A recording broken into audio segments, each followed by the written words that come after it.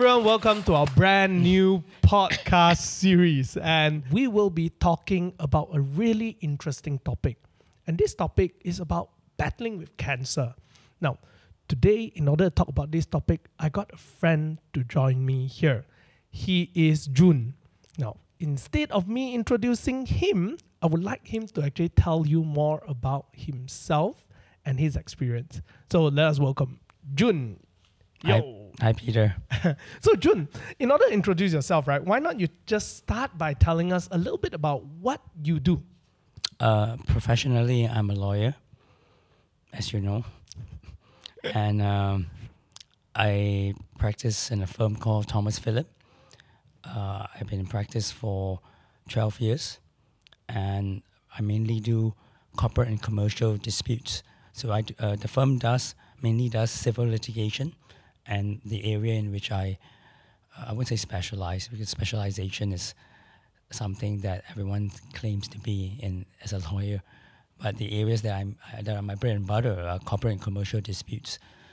Although I get involved in some interesting, not so commercial cases from time to time.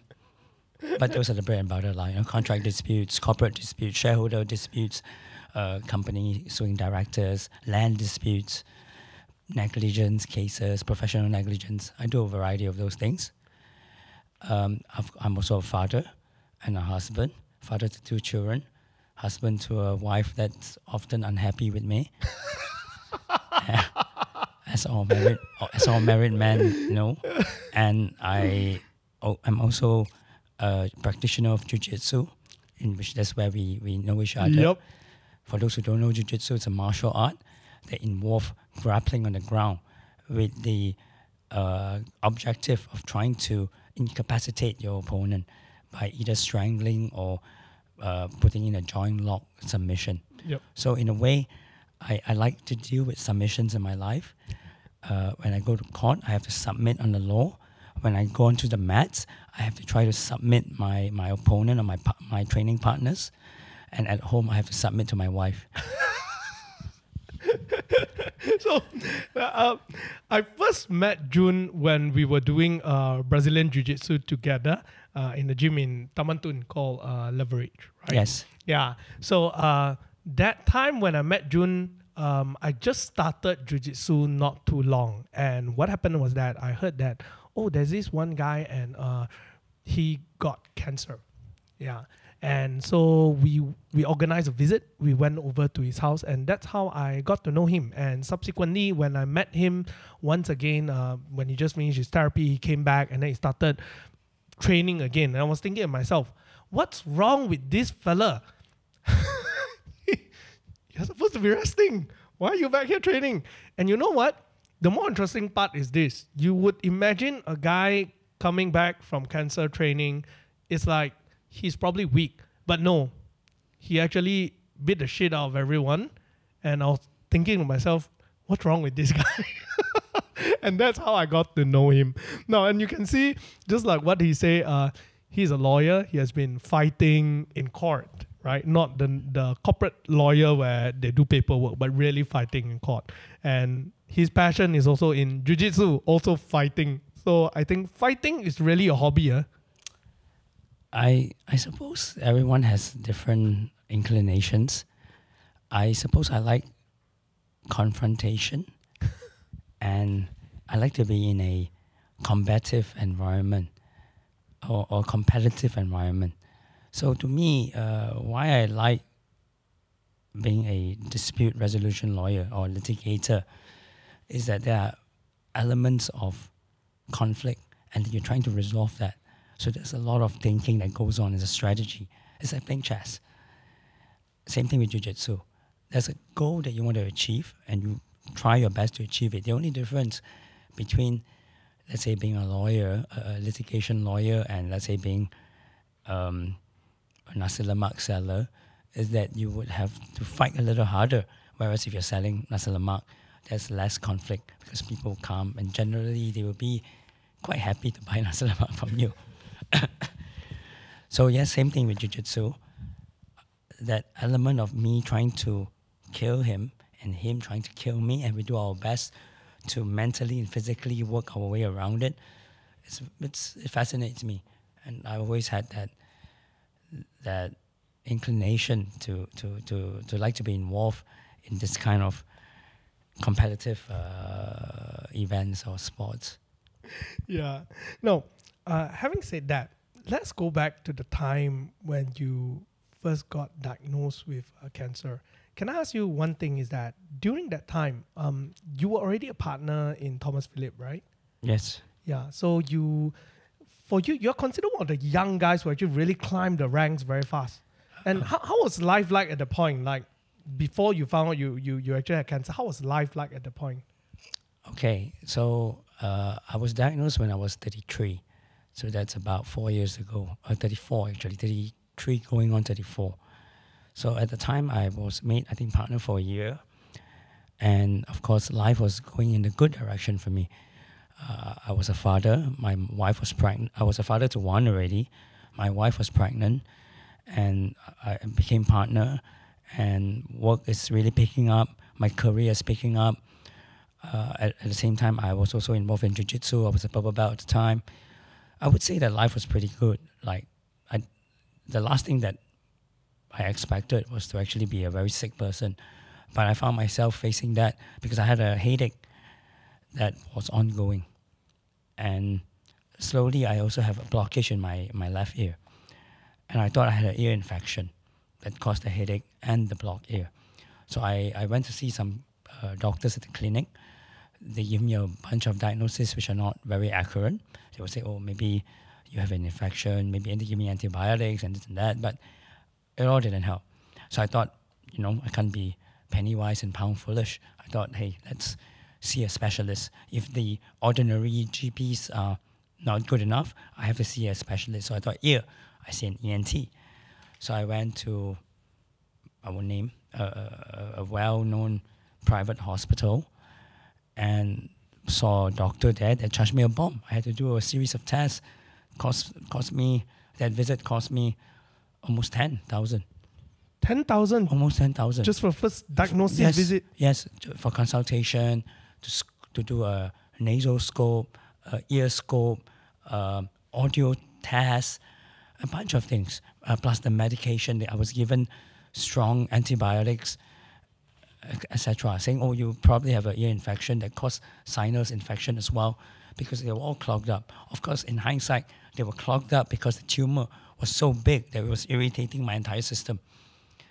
So when I did the scope at the time, the doctor didn't actually diagnose or see the tumor. I do not know whether it was too clogged up or because he's a shady doctor.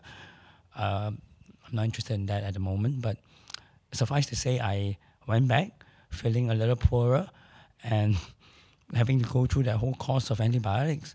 So I did it, but it didn't get better. The headaches were still there. The ear was still blocked, and I have to be on painkillers around the clock. If not, I can't sleep and I can't do my work. The headache was so painful. I had like constant migraine. So what changed, or was the turning point, was I started to skip jiu-jitsu training because the headaches were quite bad and I can't go to training that way. I have a friend, actually Malaysia would know him. He's a doctor turned comedian. I know. Yeah. He's a Our common friend. yes, Dr. Jason Leong. that's right. So he's my training partner, and he actually texted me and said, because it's very rare for me to miss training, especially on the weekends, because I love jiu-jitsu very much.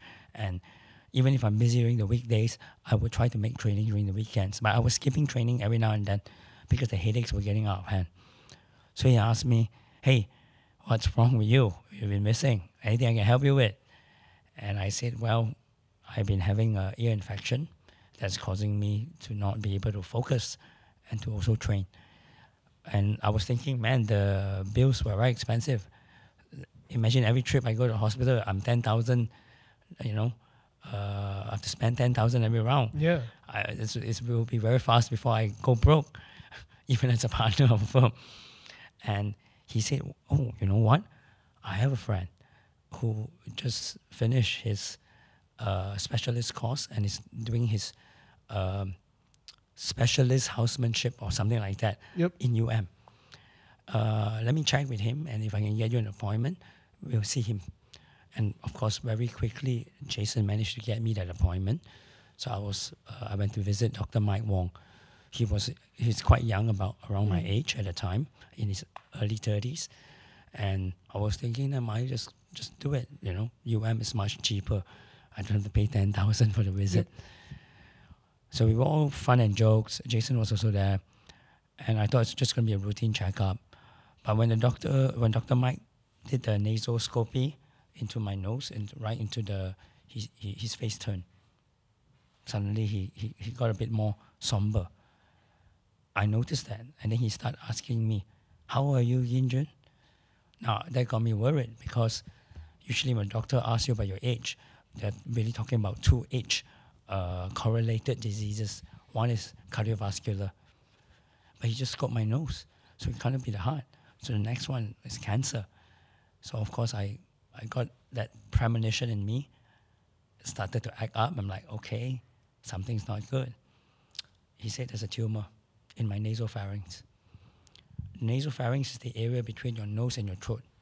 So this system, we call it the ENT, the ear, nose, and throat. They're actually one system. They're all connected to one another. So the specialists for this area, they would do this tree, the throat, the nose, and the ear. And he said there's a fairly large tumor in it, and there's a good possibility it's cancer, because nasopharyngeal cancer is one of the more common cancers in Malaysia, and particularly common among Southern Chinese male. So it's a genetic disease. And I did a biopsy, and the biopsy confirmed that it's malignant. Then I had to do scans to go to do what they call staging, to determine what stage the cancer is at, so that they can start preparing the treatment plan. So nasopharyngeal cancer is generally a rare cancer in the world, but very common, extremely common among Southern Chinese and male. Right. We have about 20 to 30 times more likely to develop this cancer than the average other type of person in the world. Right. And Sorry to stop you there a bit. Sure. When you heard that he told you that it's likely cancer, right?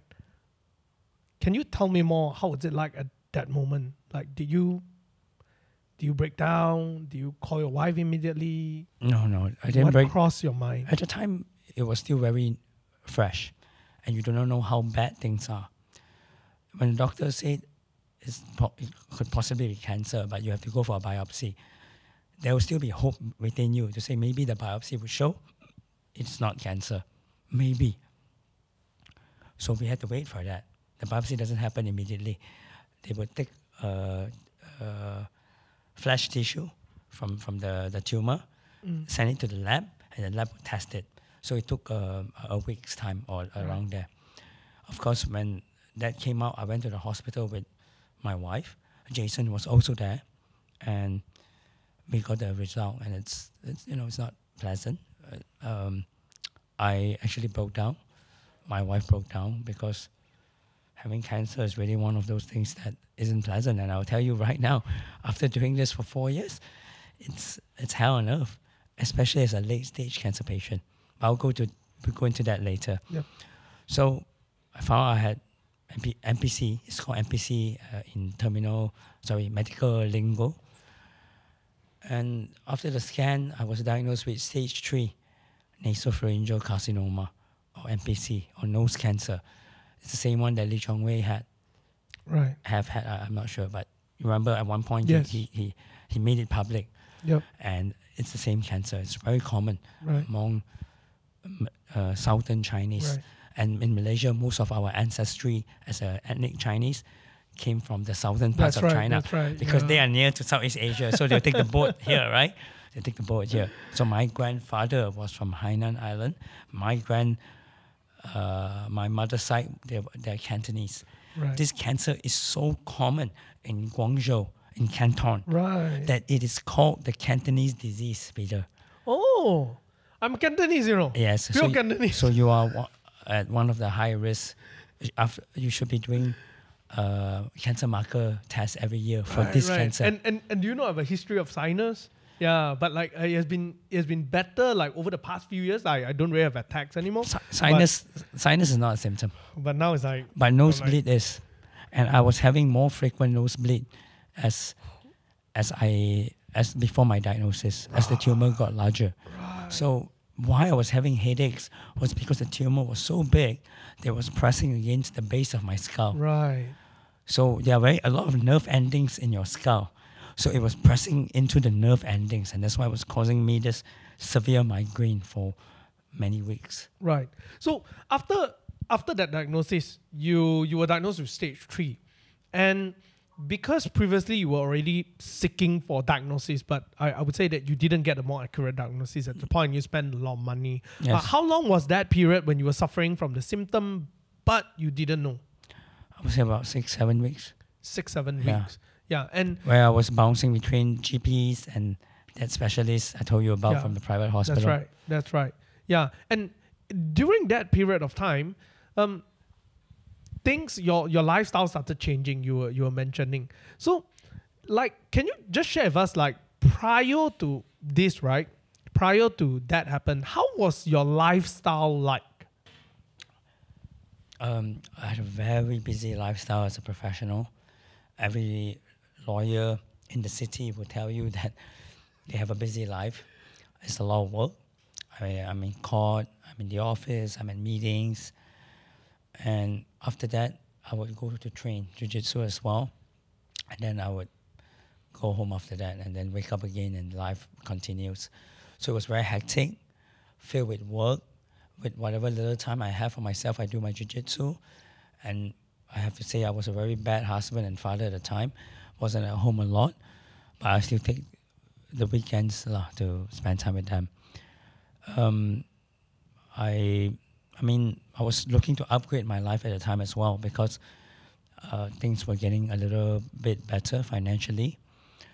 Bought new cars because I was anticipating a baby because my wife was pregnant with my second child. And all in all, it was doing well until, of course, I received the diagnosis that I'm stage 3 and I have to drop everything and go for treatment. Mm. And at the point, right, when all this happened, you actually had all these great plans, right? Probably even think of buying a house, whatnot, upgrading lifestyle. Yes, you're absolutely right. I was looking to move closer to work because I was living in Kajang at the time. It's far away.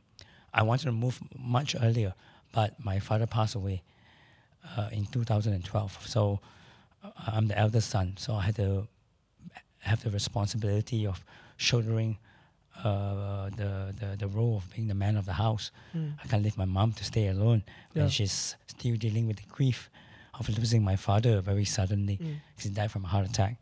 And so, yes, I was having plans to buy a house, just upgrade my life, move closer to work, buy a property somewhere in Mont Kiara. They were all ongoing, but had to take a halt because of the predicament I found myself in. Right. And at the point, was finance a concern? Like, I remember, like, whenever I'm wondering if I'm sick, right? The first thing that actually crossed my mind is actually money lah, because I'm Mr. Money lah, right? Can you pay for your treatment? Yeah. All these things just start crawling right into my mind. Like, how is it like for you in terms of that? Peter, this is an excellent question. I would like to perhaps take this opportunity to tell your viewers that when your lifestyle improves and your life gets better, you shouldn't be focusing on the material things. The first thing you should be focusing on is to ensure that you're properly taken care of in terms of your medical and insurance coverage. We never know when, for lack of a better word, when shit happens. And sometimes shit does happen. So one of the things that I'm very glad to have happened was that I have a wife who used to be from the insurance. No, at the time she was in the insurance line, but she wasn't selling insurance. She was working with an insurance company, but she's very savvy with things like this. So as I make a better living, she has often insists. When I say insist, I mean mandated, because his wife said, "You do it, you just do it," to upgrade my insurance. So I was happy that I had insurance coverage at the time. I have a life insurance, I have PA, and I have medical insurance. And I've just upgraded my medical insurance, I think a year prior to that or something like that, or within a year.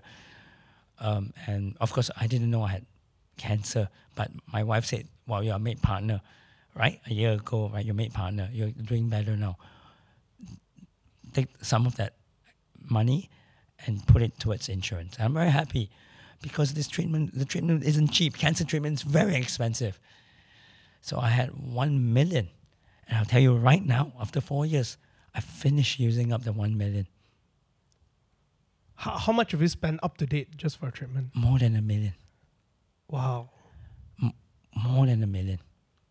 Anywhere between 1 to 1.5 million. I can't recall exactly the figure, but it's really past. And that's just for treatment alone, Just right? for treatment. It doesn't include other kind of things. Well, when I went to Taiwan, I spent some money because I have to stay there for 3 months. I have to, pay for accommodation, expenses. It's not cheap. Taiwan is the standard of living there is higher than ours. Yeah. So since we're talking about Taiwan, and suddenly I jump a little further. Yeah. I didn't start out my treatment in Taiwan. I did it locally first. I did it with UM Specialist Center because I was diagnosed in UM. But UM is a government hospital with a private wing. Yep. If I wanted to go down the government route, I have to wait because we have a lot of people waiting. That's right. I will not get treatment as soon as possible. Probably I'll wait for a month or more. Yes. So I had insurance. So of course I was advised to say, hey, you have insurance, go for insurance coverage and do it sooner because things like cancer, you never know. That's right. Things could change very quickly in a matter of months, right? The tumor could be bigger, it could have spread.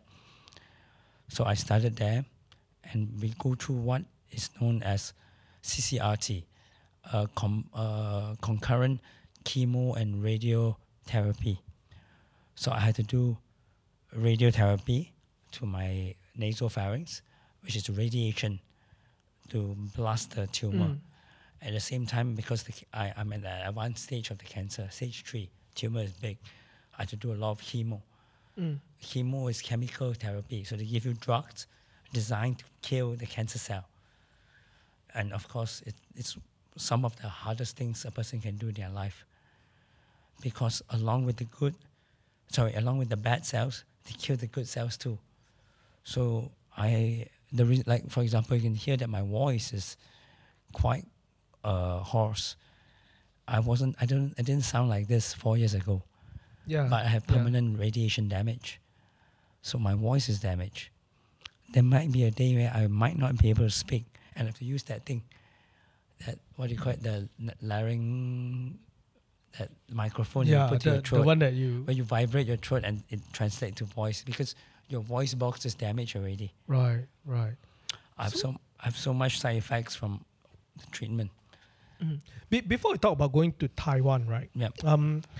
I think one thing you highlighted there was very, very true. Over my years, I started off as an insurance agent. Yeah. And I've seen many people who actually, once they get a promotion in life, they are more willing to spend 5,000 ringgit to buy a nice house, nice car, right? But just a 200 ringgit upgrade of insurance, they'll think twice, think 3 times, and stuff like that. They'll say, no, but buy house, buy car, no problem. Go and drink another round, no problem. Yeah, but that's very, very true. Yeah, and I think, that you have to thank your wife because she mandated it. If not, that may not have been your decision, right? Correct. Yeah. Actually, spot on. We go through life with friends and peers, and you can see every time things better, people want to reward themselves. So they'll be thinking of buying new car, new house, new watch, or whatever. It's very rare they will say, okay, I'm not doing better, I want to upgrade my insurance. It's not often on their head, but it should be, because you never know when trouble strikes. So imagine if I didn't upgrade my insurance, my previous plan was for only 200,000. Oh, that would be another And a then- million coming out from our own pocket, right? Correct. So, I Yeah. mean, if I can't afford, obviously, I'll probably have to go to the government and whatnot, right? But it's basically, that's very important to make sure that your protection, your insurance protection, commensurates with your financial level. So as you do better in life, don't think of buying. If you're women, don't think of buying the new Chanel handbag. That comes later.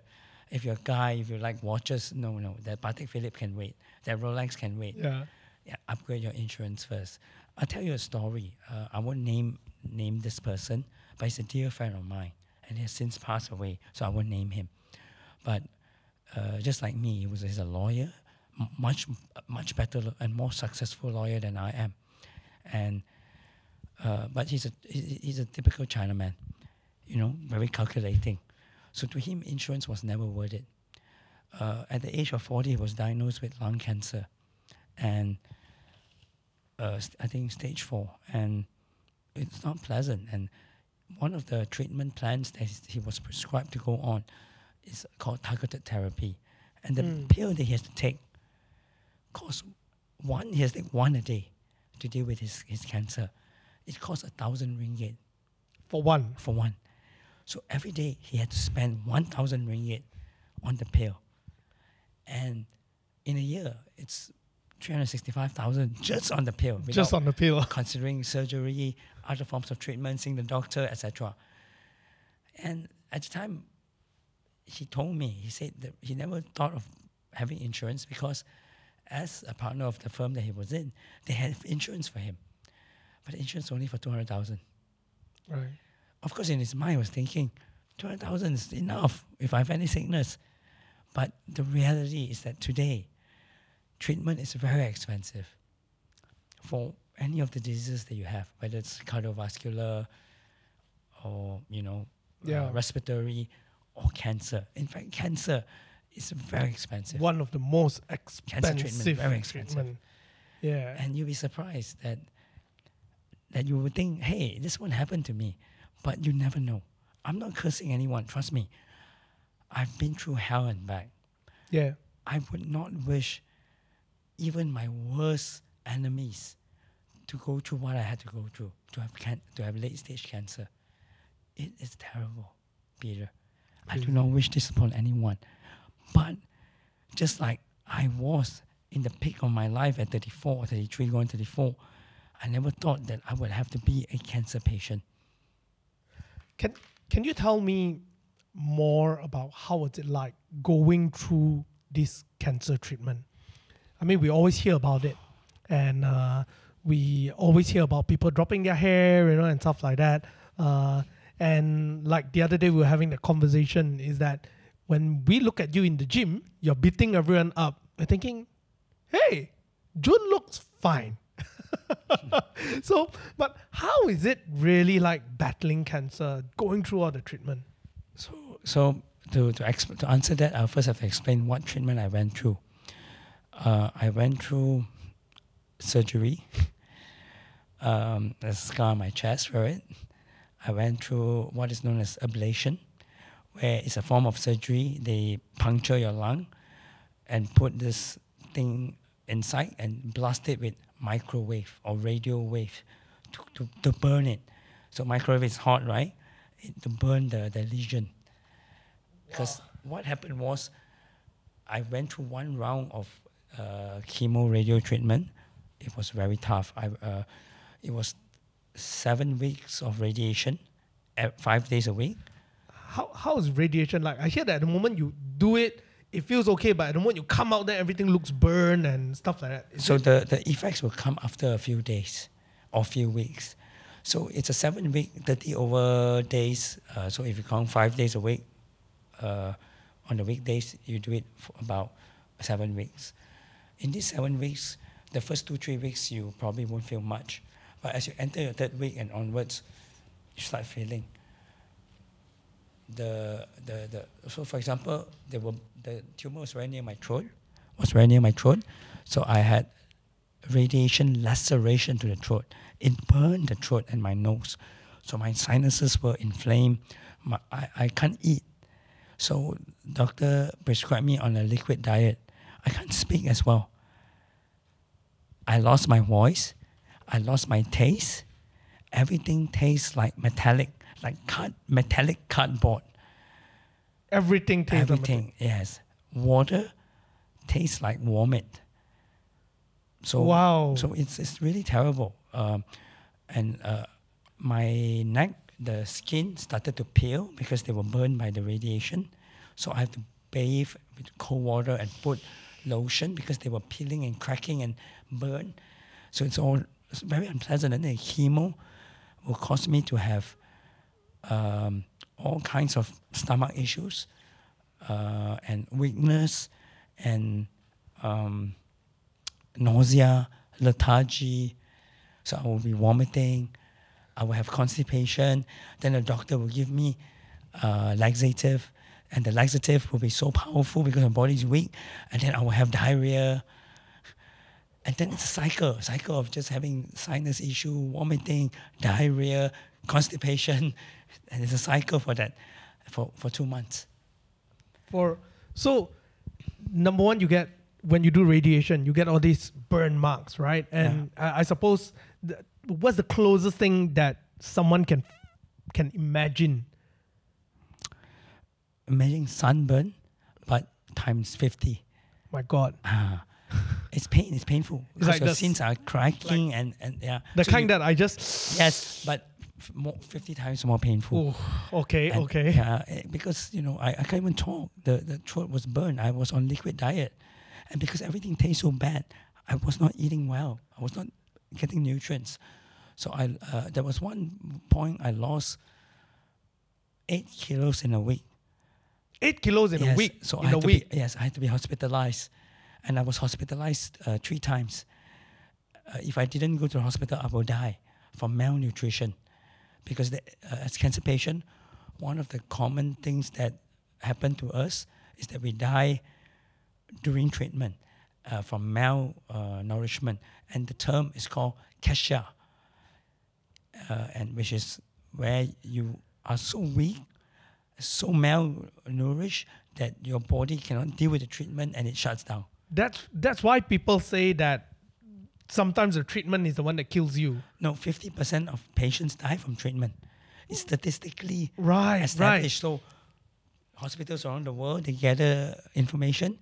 50% of cancer patients die during treatment. So is it because like what you say, right? Once you get the treatment, it is so difficult. Like whatever it tastes like vomit, I can't imagine if water tastes of vomit to me, I probably don't want to drink water for the whole day, right? And at the same time, you have all this constipation, your stomach is just not processing very well, and then you don't eat at the same time. You have nausea, you have lethargy.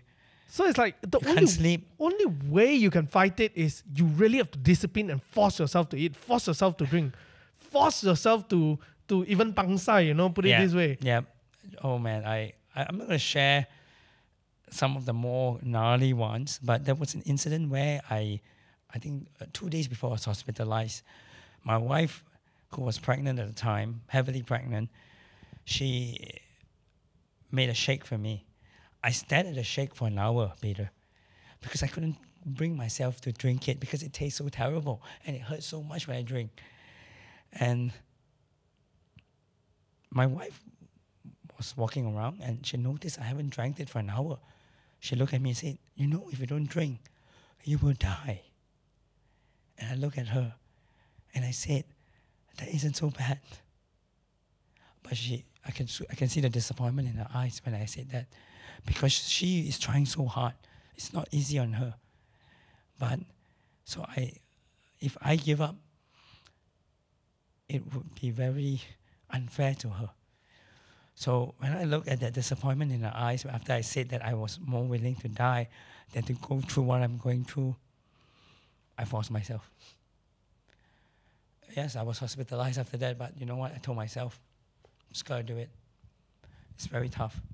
I will not blame people for quitting their treatment. And a lot of cancer patients do not finish their full treatment. Yeah.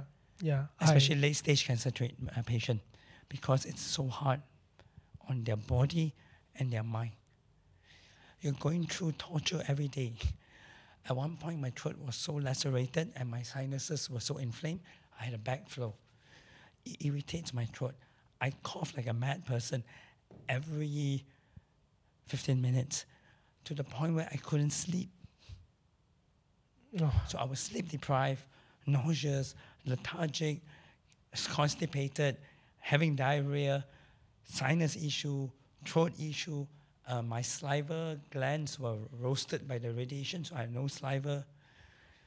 No saliva. So I had to drink water. I had to take fake saliva. So it no saliva means literally it feels almost like when you Dry go to a throat. country with winter and then you just took a breath and it's so dry that it is pokey Yeah. and Constant. So I would cough myself to wake up because it was so dry and the backflow. It's terrible. so whenever you cough, you are also hurting the skin of the I can't remember the I would epithelium. I would tear when I cough. Oh my god. Not because I was beating myself, but because the pain was so severe. Yeah. So when I cough, I would tear up often. So it is true when people say, I'd rather die than doing treatment. It is. They are justified in saying that. Because if I didn't have a family to stay alive for, in hindsight, knowing what I have to go through, I might say, hey, screw it. I will party till I die. You have to thank your wife for looking at your face and give you that disappointment face. Yeah. I mean, at some point you have to start to fight. You can't just lie down and take it. So would you say that was like really the changing point for you in your perspective towards fighting this disease? No, not at that point yet. Maybe I would say 50%.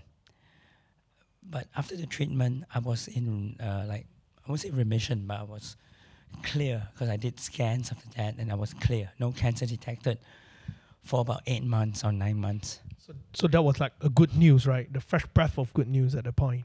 Yes, but like all good things, they don't last. And in my 9th month, I had a lump in my neck, and that got me worried.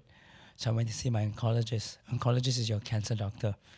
And he said, you know what, let's just do a scan. I did a scan. The lump was nothing.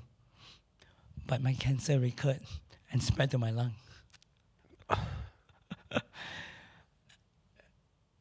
And my wife had to ask my doctor more than once, what are my chances? And my doctor said, well, statistically, I was 35 at that time. And he said, there's less than 50% chance of me not making my 40th birthday. Right. Yeah, meaning I may die in the next couple of years, like right now, because I'm a stage 4 cancer patient. Because once the cancer is spread, Yep. you are pretty much at the worst stage possible. Yeah. And it's just about containing the spread and everything. Don't talk about being cured. Talk about not dying first. That was how serious it was when you enter stage 4. So, How was it like at the point? Because this like, you guys just got a good news. Everything thought that it's gonna be fine, and yeah. suddenly now doctors say that it's spread. Yeah. I cried for a week. Couldn't, I mean, not like every day, but before I sleep, thinking, if I die, what's going to happen to my family? Because my son, during the period when I was doing okay, my son had speech delay. I took him to a speech pathologist who told me that I should take him to see a child psychiatrist, a pediatric developmental specialist, who diagnosed my son as being autistic, being on the autism spectrum disorder. So, you know, people with autism, they are special needs. And there's a possibility they may not be able to take care of themselves when they grow up. All this did not allow me to take the news very well. Because if I die prematurely or, you know, in the next few years, what's going to happen to my family? As a father and a husband, you get worried. And then what about my mom? She lost my dad. Now she has to lose the son. It's tough. It's tough on her. No parent, you know. That's what I forget what's his name, the King of Rohan in Lord of the Rings. Yeah. When he awakened from his spell from one of that Saruman's lackey, Yes. Worm Tongue, I think. And then he had to bury his son, right? Yep. And then he said, no parent should bury their children. That's true. If I die in the next few years, my mom have to bury me. That's not fair to her, because she had to go through losing her husband in such a sudden way. Imagine she had to see me dying a slow and painful death and then bury me. All these thoughts enter my mind. And it got me, I was in despair. I was quite sad and depressed. But after a week, I asked myself, do I have a choice? I don't. I have to, yes, treatment is terrible, but screw it. I got to go through it. I have to live for my family. I can go through this dejected, beaten, weak, or I can go through this saying, I'll take you on. Yeah. Sucker, come get me. Yeah, man.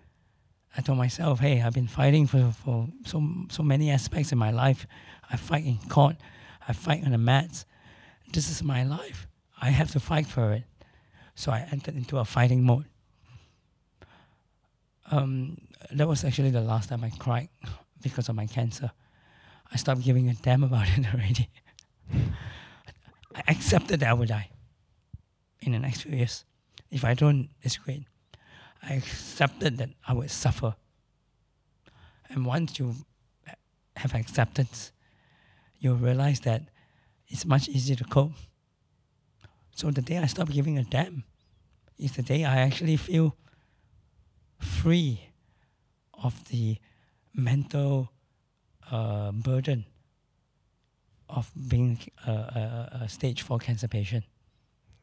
So when you say that, that's the turning point where you accepted the fact that this is the condition that you are in, the chances of survival is like that, and it's kind of like, fuck it, I'm just going to deal with it. Yeah.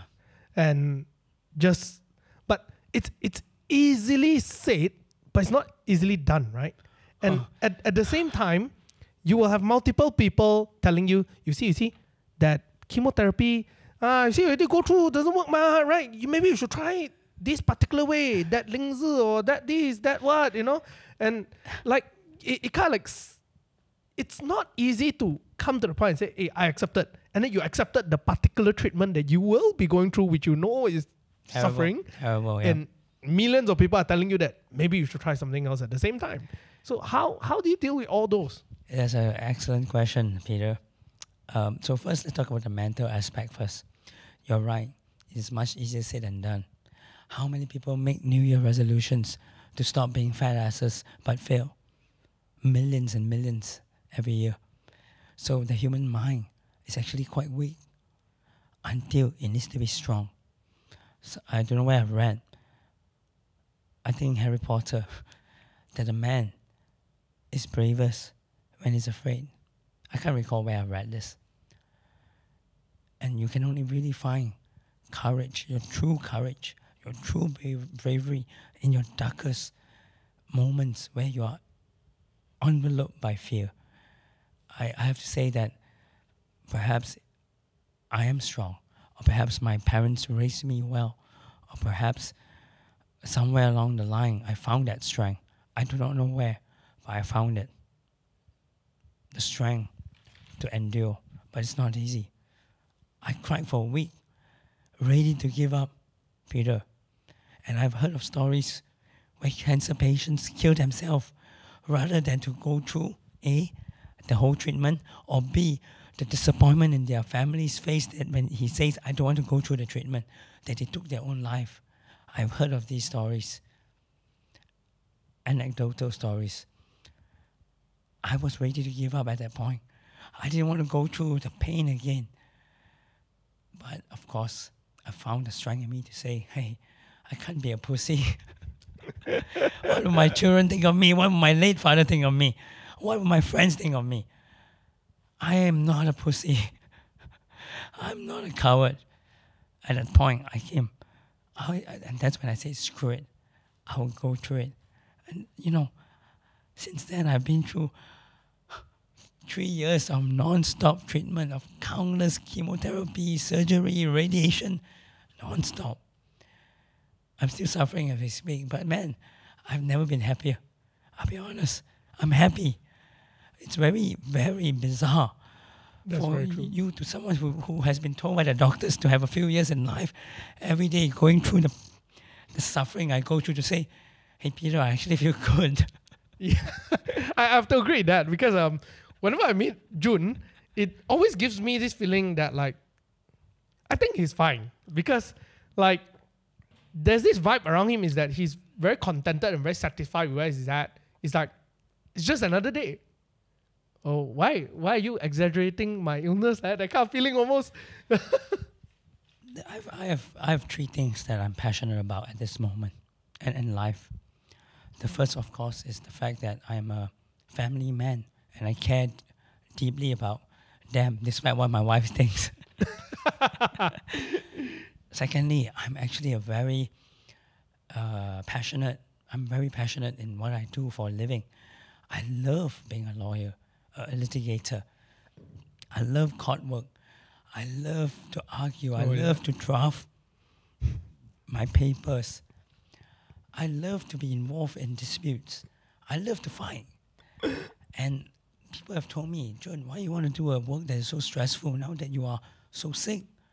Why don't you do something less stressful? Being a litigator, you are carrying the problems of others and trying to solve them. And I've done this reflection. There's nothing else I want to do than to fight, to try to screw up people in court. In a way, I like helping the people I help. I do. When I solve the problem for them, I feel good. Not for them. I'll be honest, I'm selfish. I get paid for it. So first, I feel good that people pay me to solve their problem. But two, I have the ego in me. Man, I have won. I have helped them, man. I'm the man. Like, that internal part of me is still there. That satisfaction when I manage to win a hearing, win a case, or help my clients solve their problem, settle a dispute. I feel good. And thirdly, I love jiu-jitsu. I love to strangle other men. And I love the feeling of helplessness when I manage to strangle them at the tap. And I'm like, yeah, I won this human chess battle. And that's it. I slap hands, we go again. It's like a game I play. And I love it. So all these are, with the exception of being a family man, doing law and doing jiu-jitsu, they're not easy for a cancer patient. Yeah. I'm losing my voice and I have to go to court and argue. Of course, I'm very grateful that the judges that we have these days, they are very humane. They won't do things like, you can't drink water. I will ask for permission and they'll say, by all means, Mr. Tan. So I'm very grateful that we live in a time where the judges are very humane. And whether they know I'm sick or not, I'm not sure. But they would say, of course you can drink water. That is what I need. Because every 20 minutes I have to sip because I have dry throat problems. That's right. I have no saliva, I have a bad throat, etc. I'll do it as long as I can. There will be one day I might lose my voice and I would probably have to hang my gloves. Maybe do backroom work. Until that day happens, Peter, fuck it. I'm going to be in court. I love what I do. Jiu-jitsu. My muscles around my shoulder and neck, they're all inflamed. Tender to the touch. What do you do in jiu-jitsu? You get strangled. You get strangled. It's crazy. I'm still doing something that hurts. But you know what? I wouldn't do any other sport. You wouldn't catch me doing cycling on the road like one of those those idiots wearing those fancy leotards doing cycling on the roads. I'm sorry, but that's the stupidest thing a person can do. In Malaysia, look at the amount of accidents we have. I don't feel safe driving a car. I do not know how these people can cycle on the roads. Okay, I will not turn this into a rant. Actually, in a way, right? You think about it, right? The chances of you getting injury cycling is probably way higher than doing jiu-jitsu. Way higher. Way higher. They're nuts. I have no problem if they do it in a track, indoors, or in the jungle doing mountain biking. But to cycle for leisure on the Malaysian roads, man, these people, they are quoting. Okay. No, having said that, right? Then the next part that we want to talk about is those pseudo treatment that people recommend. Yes. Yeah. What are your thoughts about that? So I've been a cancer patient, late stage cancer patient for 4 years. I was diagnosed in March of 2018. We are already in April of 2022. In this period, trust me, I've not only had well wishes, but I've been given a plethora, a myriad of suggestions, alternative treatment. Have you tried any? No. Why? The short version is that they are not proven to be effective. The long story is that I actually went and did a research on every one of them because, hey, it's in my interest. I am at the end of the rope. I'm a stage 4 cancer Yes. patient. And what do you call that? Not conservative, the mainstream treatment of radiotherapy, surgery, chemotherapy, immunotherapy, whatever, they are not pleasant. Yep. And they're Yes. expensive. Yes. So, of course, when people come to me and say, Tjun, consider these alternative ways, I would. But I'm a lawyer, and it is always like whenever a client tells me, Tjun, I never agreed to it. Or I told them that. I would say, is there a letter? Is there an email? Is there a message? Or they would say, oh yes, they promised me to do it. How? For me, evidence is very important. Talk is cheap. Evidence is what matters, right? Yes. So when people come and tell me, Tjun, this thing, what do? I research. I look for evidence. Right. I research to see, is it really effective? Right. So let me tell you the variety of things that are proposed to me. Number one, Yeah. the spiritual time. Okay. Faith healing, I call it, where you go for prayers or they do incantations or you drink water with burnt amulet and all those things. And a bunch of, I would call it spiritual treatment or faith healing. Right. Then you have, of course, the pseudoscience of doing like coffee enemas, where they put coffee into your ass. Huh? Your ass. Oh, what's serious? Of course. That's bizarre. Taking ginseng, 灵芝, Okay, ginseng, 灵芝 more common. Or putting coffee to you. bezoar powder. You know bezoar? The gut of the porcupine. Oh, yeah. 鸡精头 in Cantonese. Yes. It's called bezoar. Yeah. But dried up liver or some shit like kidney. I don't know what it is, but it's an organ that is dried up. And it's from the porcupine where they grind. It's extremely expensive. Yeah. But it's pseudoscience, of course, because really it doesn't work. Right. And, so I've been approached by faith healers. I've been approached, I've been told to consider faith healing, to consider taking vitamins, B19, Right. which is actually apricot seed, Right. which contains cyanide. Okay. So basically, it's a faith healing, pseudoscience supplements, and I guess TCM to a certain extent, kind of like TCM kind of mixture. Yes. Okay. But what's the most bizarre one other than that? Coffee enema. Yeah, coffee enema. What's the most bizarre? That of course, faith healing is one of them, where people would say, if I pray for you, your sickness will go away. So literally, got people come and tell you, I pray for you. No, that's fine. Like people say, you're in my prayers. That's fine. These people said, I know a sifu, or I know a priest, or I know a preacher. Different religions, I would not make fun of them. Correct. Because I'm not here to make enemies of other religions. But different religions will come to me, and they have and some to go to the temple to drink the amulet water. Right. So some would say you sit there, the Sifu would do incantations to you for an hour, and after that you will feel better and your cancer will go away. Yeah. I think there's a huge difference between like you saying pray like, for you. hey, let me pray for you. You know, Yes. I hope that you're gonna do Yeah, well. That yes. kind versus like You go to see the sifu or Yeah. the sensei or and you medium, do a particular treatment set. a ritual. A You ritual. pay them money, Ah. they would go through a prayer ritual for you. Right. So that's like really very common actually. Yeah. Wow. 5, 6 suggestions of these people, all kinds, from drinking amulet water to putting the hand on my head and or to saying prayers. Right.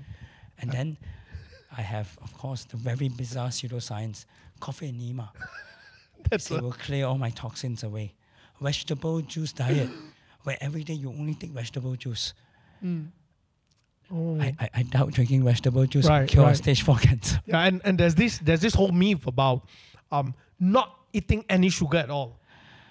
You know Right. something? That's the most ridiculous thing ever. Because if you do your research, you will know everything, with the exception of fats, carbohydrates and protein that you ingest in your body will be converted to sugar. That's right. Yeah, and I was just reading up about it to prepare for today's one.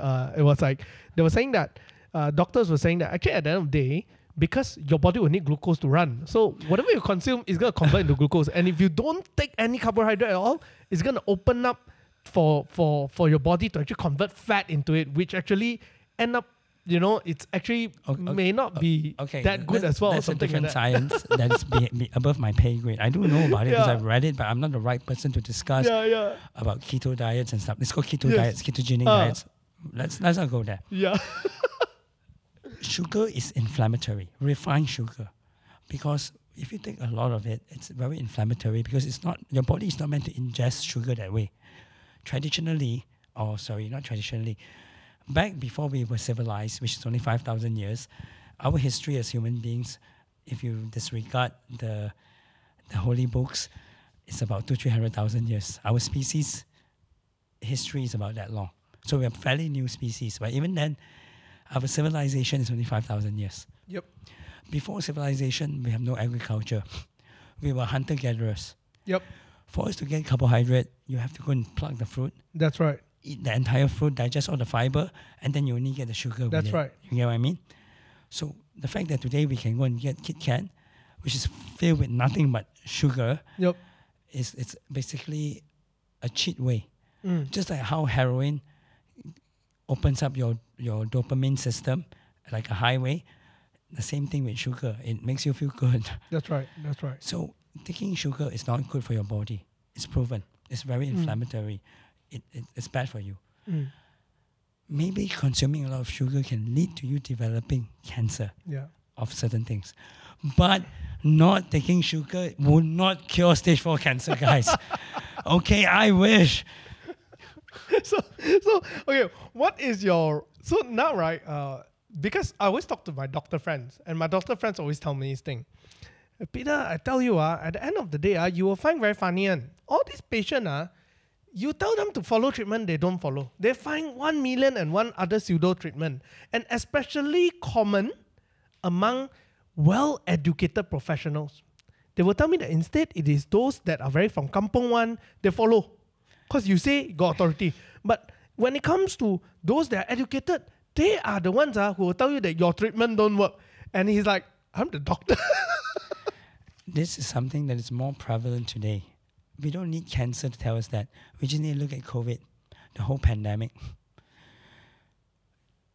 These people, they're educated in the sense that they are degree holders, they've been to colleges or universities, but they listen to people who are not experts telling them a bunch of nonsense about the pandemic. And they don't trust the virologists. They don't trust the scientists. It's the same thing. These people, when the doctor tells them, you have to go through chemotherapy, radiotherapy, and it's going to be unpleasant, they go into this conspiracy theory mode of thinking that the doctor is just trying to, make Big Pharma richer. So they will say, no, there must be a way. It is their arrogance in thinking that they are smart, they're educated, that they feel that they can find an alternative means to extricate themselves from the problem they are in, rather than just accepting to say, look, perhaps I should do the treatment as prescribed by my doctor. To me, it's a no-brainer. I'm a lawyer. Clients come to me because they know that I am the expert when it comes to litigation disputes.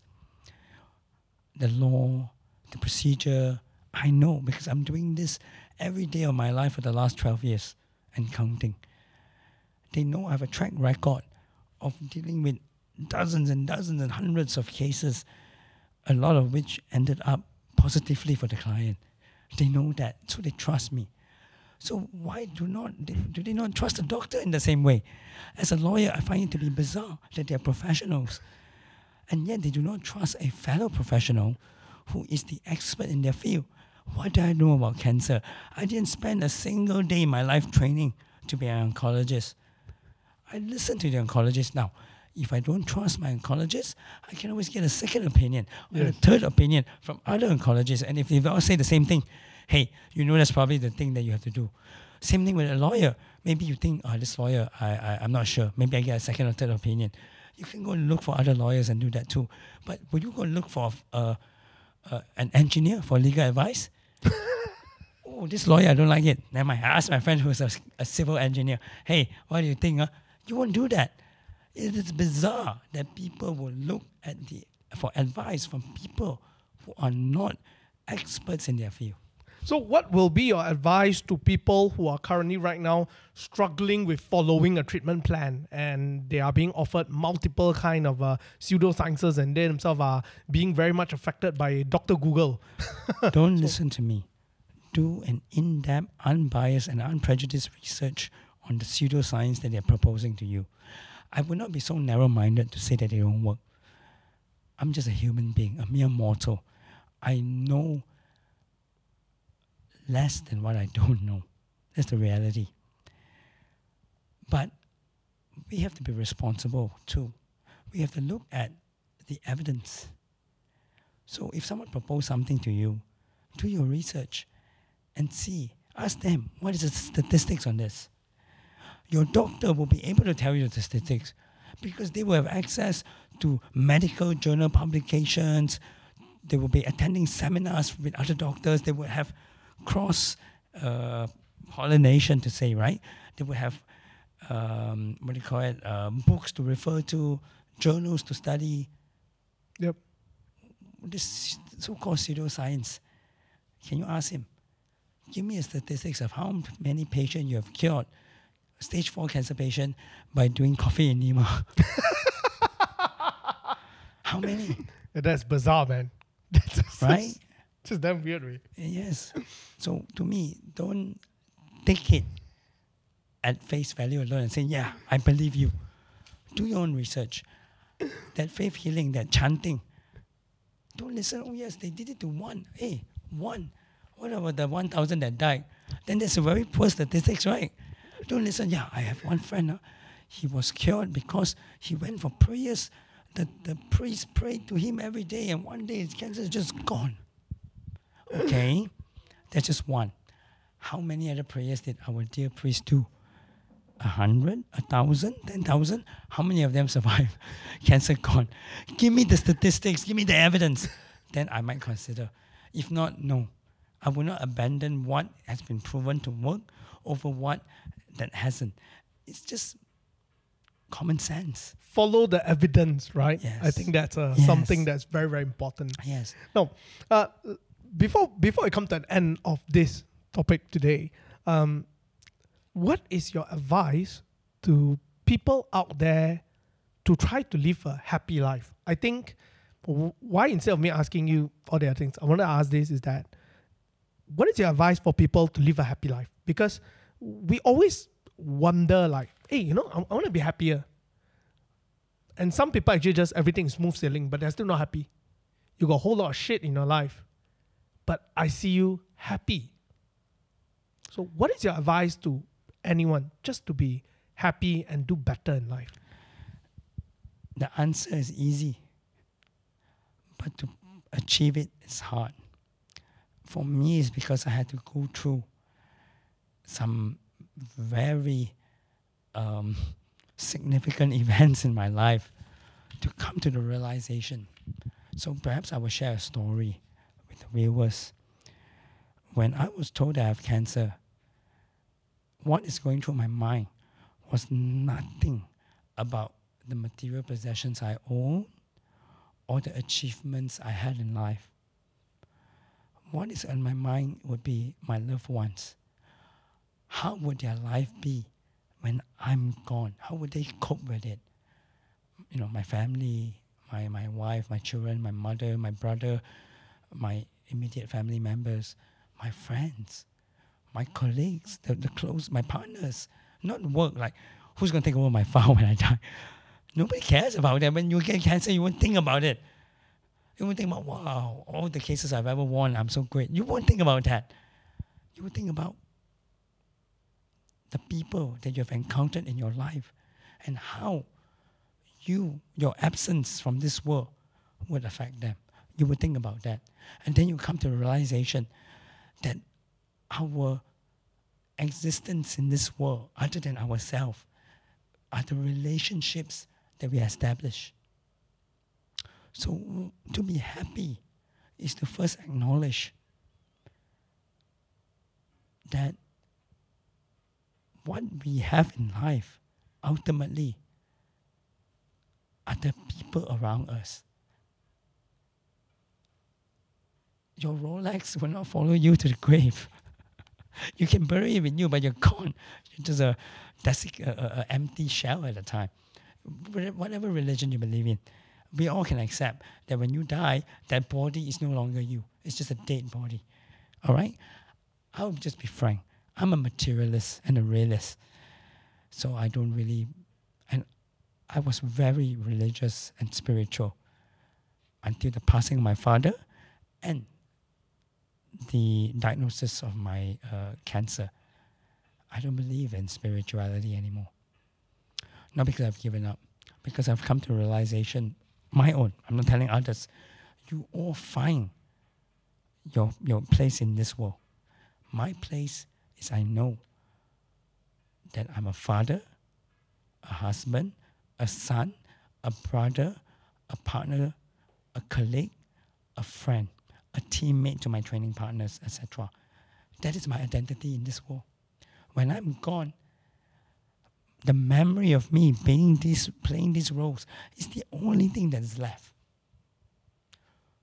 Nothing else. Of course, in law, I will advise you differently, like you have an estate and everything. But why is it important for us to know this? Because it's the only thing that matters. So when you accept that your existence in this world, when you die, is only in the minds of the people that know you, you will live your life differently. You would start to treat other people differently. You would start to look at life differently. I always tell people,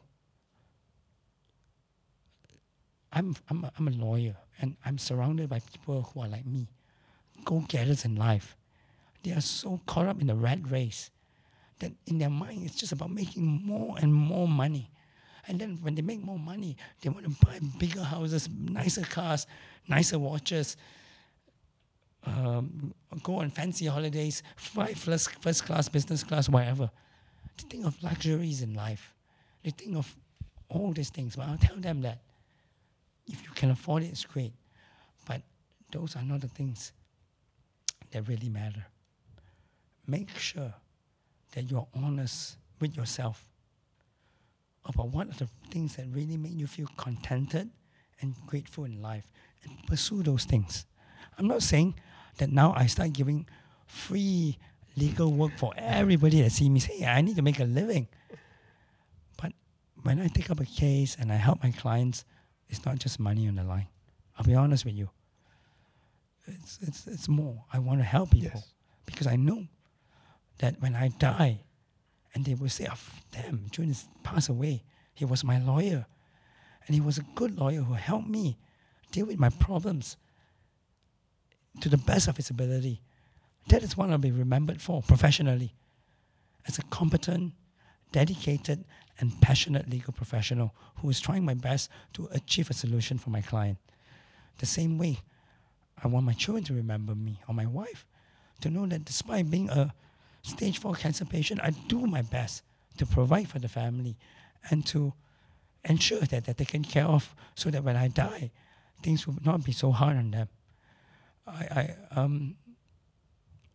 I hope my teammates will know that when I die, I was a helpful teammate. I did my best to help them improve the sport that we are so passionate about. And as a friend, I hope that people remind me as this guy who's full of shit, talking crap, but happy and just enjoy telling a good story or laughing to a good joke. Those are the things that matter in life. Because when you die, you'll be remembered by that, not by the car that you drive or the house that you live in. You think about it. You think of a friend that passed away. What car did he drive? You don't remember anymore. But you remember, that guy's a funny guy. Even though he was sick, bloody hell, whenever I crack this joke, he will laugh. You remember him that way. Yes. Or even the negative things. Man, the guy very stingy. Every time when we come out for drinks, he never once offered to pay. But God bless him, he's gone. People remember you by the interactions you have with them, not by the material possessions that you have. Unless you're Jolo and you used to own the equanimity, which is a fine piece of shit, would one be or something like that. So in closing, that is what I have to say. How to be happy, be honest with yourself. You make enough to the point where it's enough, meaning you're happy with it. Other than that, you have to focus on the one thing that money can't even buy, and that is time. Spend your time wisely in the relationships that you have. That's that to me. So today, everything I do, I use that as my guiding beacon. And that's how I stay happy. I'll be honest with myself. I'll be honest, there are cases where it's a pain to do it. Not because the case is hard. I don't give up because the case is hard.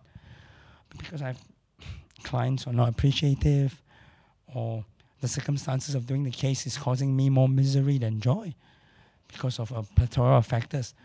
I would say, maybe you should find another lawyer. I'm okay. I'm okay not to do this work. Yeah. Right? So having said that, to close off today's session, right? I think at the end of the day, like what you say, it's really about the people around us, how we are being remembered. That is actually really, really more important. So always we hear all these very cliche kind of advice. They always say it like that, right? But the truth is, it is the truth. There's no secret to it. There's nothing to it. It's just like that, right? And it is cliche until you get hit in the face with the reality of the situation you're in. Yep. It's cliche because you hear it all the time. But it is also probably cliched because it's the truth. Yep. I think people have heard this many times. When they go to a hospice is where you have dying people, people with terminal illness, etc. And they're just getting, care until they finally go away. I might find myself in a hospice in time. I don't know. Things are too hard to say. But you will hear, what is the one thing people always regret? And you will keep hearing this, I didn't spend enough time with my friends, my family, and, enjoy doing the things I enjoy. I spend too much time working in the rat race. And you're like, why do we hear this all the time? Because it's the damn truth.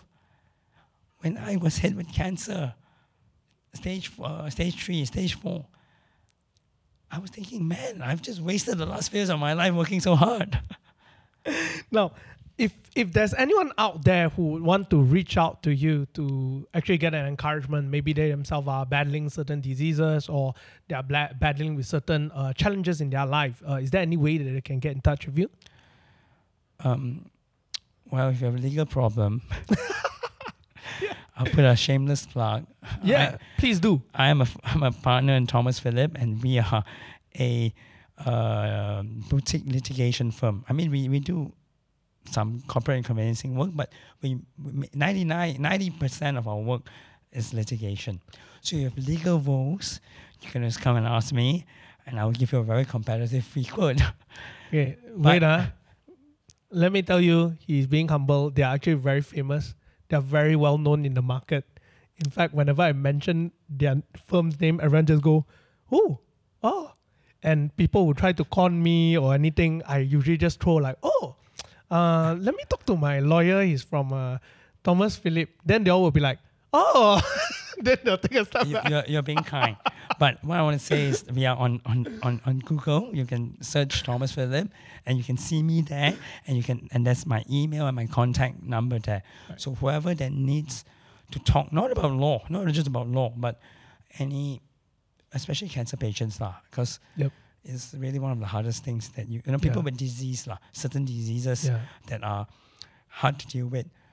Anytime you want to talk, by all means. I will likely tell you, do jiu-jitsu. Because it's one of the best ways I'm coping. Yeah. It's hard, but it's a good distraction from the difficulties I'm suffering. And I do it because it's my way of saying F you to the cancer. Because when people say, oh, you got cancer, there are many things you can do in life. You must do Tai Chi instead. Really. And Qigong. That's what I've been told. Tai Chi and Qigong, Tai Chi and Qigong, Tai Chi and Qigong. This is my F you to those people and to the disease. No, I'm going to do the very art that is hard. I have a chemo pot. Yeah, I really don't know how you roll with I had to wear extra protective gears when I wrestle with other people because it's a very rough sport that I'm involved in. You know, your partner is literally trying to kill you by trying to strangle you or break your arm or your leg. Of course, it's civilized in a way where you can always give up at any time by tapping or verbally. So to me, anytime you want to talk, if you have a problem, battling disease, and you feel like you need someone that is going through the same thing to speak to you about it, because trust me, the healthy folks won't understand what you're going through. Yep. You have to be in that person's shoe to know what that person's going through. I'm a stage 4 cancer patient. I've been battling this for 4 years. I'm doing chemotherapy as we speak. My next cycle is in 2 weeks' time. I just finished a 12-week cycle, of which every time after treatment, I will warm it on average 10 times a day for a week. It's not pleasant. Nausea, lethargy, I have problems. And if you need someone to talk about, hey, just Google, look for me, send me an email, and I'll get in touch with you. So go and check out Tjun at thomasphillips.com. www.thomasphillips.com.my. Yep. And look for Tjun. That's TJUN. Yeah. So you can reach him there through the email.